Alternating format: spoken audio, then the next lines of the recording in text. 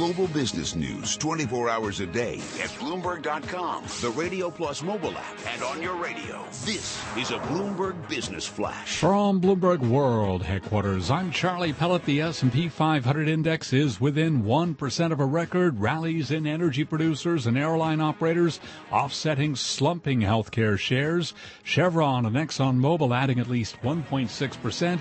Crude oil right now up 1.2%, $50.27 for a barrel of West Texas Intermediate crude. It is higher by 58 cents. Gold higher, little changed, up 40 cents now, $12.47.80 the ounce. The 10-year up 9.30 seconds with a yield there of right now.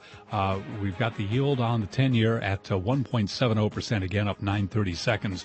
Gold little changed, as we mentioned, up by 30 cents. S&P up 8 to 2117, a gain of 0.4%. Dow Industrials up 76 points, a gain of 0.4%. I'm Charlie Pellet, and that's a Bloomberg Business Flash. You're listening to Taking Stock with Kathleen Hayes and Pimm Fox on Bloomberg Radio. We are broadcasting live at Pershing's INSITE 2016 conference at the Hyatt Regency in Orlando, Florida.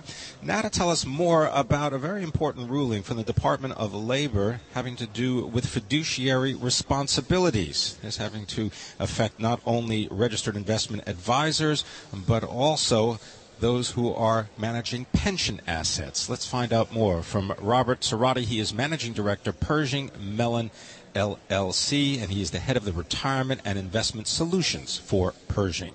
Thank you very much for being here. Much appreciated, and thanks for having us. My pleasure. Thanks for having me. Tell people what exactly the new rules from the Department of Labor, as much as you know them, because I know that they are still being sort of finalized in terms of the details. What do you know about these new rules, and what is the most important thing that the people here particularly need to know about? So first off, the rule has been finalized. It was finalized last month, and today is actually the day that the rule is officially effective. Effective means that it's a live, real rule, but the changes really come next year when the compliance dates kick in. With regard to what the Department of Labor was doing, this is all in an attempt to eliminate conflicts of interest associated with investment advice that's given to retirement investors. The way that the department went about making those changes is essentially by looking to create a lower bar for what's considered investment advice under ERISA. And by lowering the bar of what's investment advice, they're causing more advisors to become fiduciaries. And when you become a fiduciary, you therefore have to give advice that's in the best interest of your clients. Well, Rob, most people in this industry would say, I have always given advice that was in the best interest of my client. If I didn't do that, if my clients didn't get good results over time, I wouldn't be in business. That's true, right? So many advisors and firms feel that they do act in the best interest of their clients. But when it comes down to the technical rules that they're following and how that manifests itself, in the broker-dealer market, brokers who are working on a commission basis are required to meet a suitability standard today under FINRA rules. And so that suitability standard is very different from a best interest standard when you have to essentially defend yourself from it. And so it looks very different, if you will, under ERISA, given the requirements and as a result of this rule, some of the new exposures and liabilities that are created for advisors and what it will mean for them to not only give advice that's truly in their best interest, but also then to have to defend it at that standard. Now, to be a fiduciary under the ERISA rules, as you described, you have to act prudently, solely in the interest of his or her client, but there are also specific prohibited transaction rules, as I understand it, which can trigger some tax penalties under tax law. I wonder if you could talk a little bit about that. Sure. So with respect to prohibited transactions and when you need exemptions, it's sort of counterintuitive, candidly, that under ERISA, getting paid is a conflict. So just to get paid, you need an exemption. And there are existing exemptions that the industry relies on today that are so embedded in the way that we've done business for many years that many advisors aren't thinking about the exemption that they're relying on when they're doing business today. So what the department has done is essentially say, now that you have to act at this fiduciary standard and meet this best interest standard of care, you now have to eliminate new conflicts around differentiated compensation. The idea that I might get paid more if I recommend one investment versus a different investment. And that differentiation leads to this new set of requirements to say, if you have that, you have to rely on these new exemptions. So what they did was they narrowed some of the existing exemptions that firms rely on today, and they created two new exemptions, the primary one being this best interest contract exemption.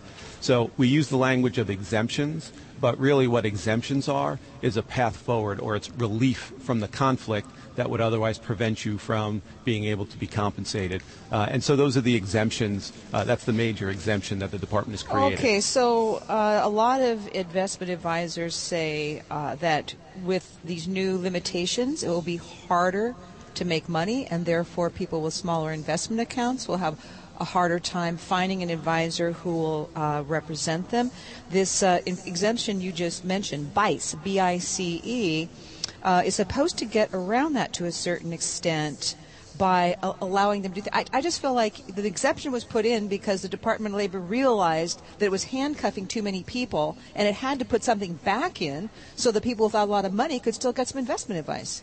So the exemption is meant to facilitate a continued ability to do business on a commission basis, essentially.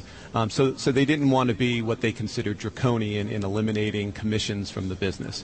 However, relying on the exemption creates new exposure for firms. And so given new exposures as a result of reliance on that exemption in the form of a contract, and the liabilities that get created in that contract, specifically the potential for class action lawsuits, the advisors are sort of resident, if you will, to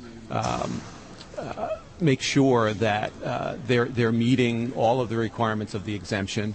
And to the extent that those requirements cause them to put new process in place, we talked about prudent process before, right? There are new costs that they may have to incur. At the very least, they just have to tell people what they're doing, what they're charging, what they're paying for, and why. Is that it in a nutshell, Rob? They certainly have to do that, and this contract is really at the heart of it, though, and the fact that they could be open to class action lawsuits. And so that really drives the concern that firms have that they really have to validate the value that they're providing to their investors. Robert Cirrotti, thank you so very much for joining. It's a complex question, but a very big one, the Department of Labor's new fiduciary rules. We're broadcasting live at Pershing's INSITE 2016 conference in Orlando. Coming up on Taking Stock, will artificial intelligence technology make it more profitable to be in the financial industry? We'll talk to one artificial intelligence expert about latest trends.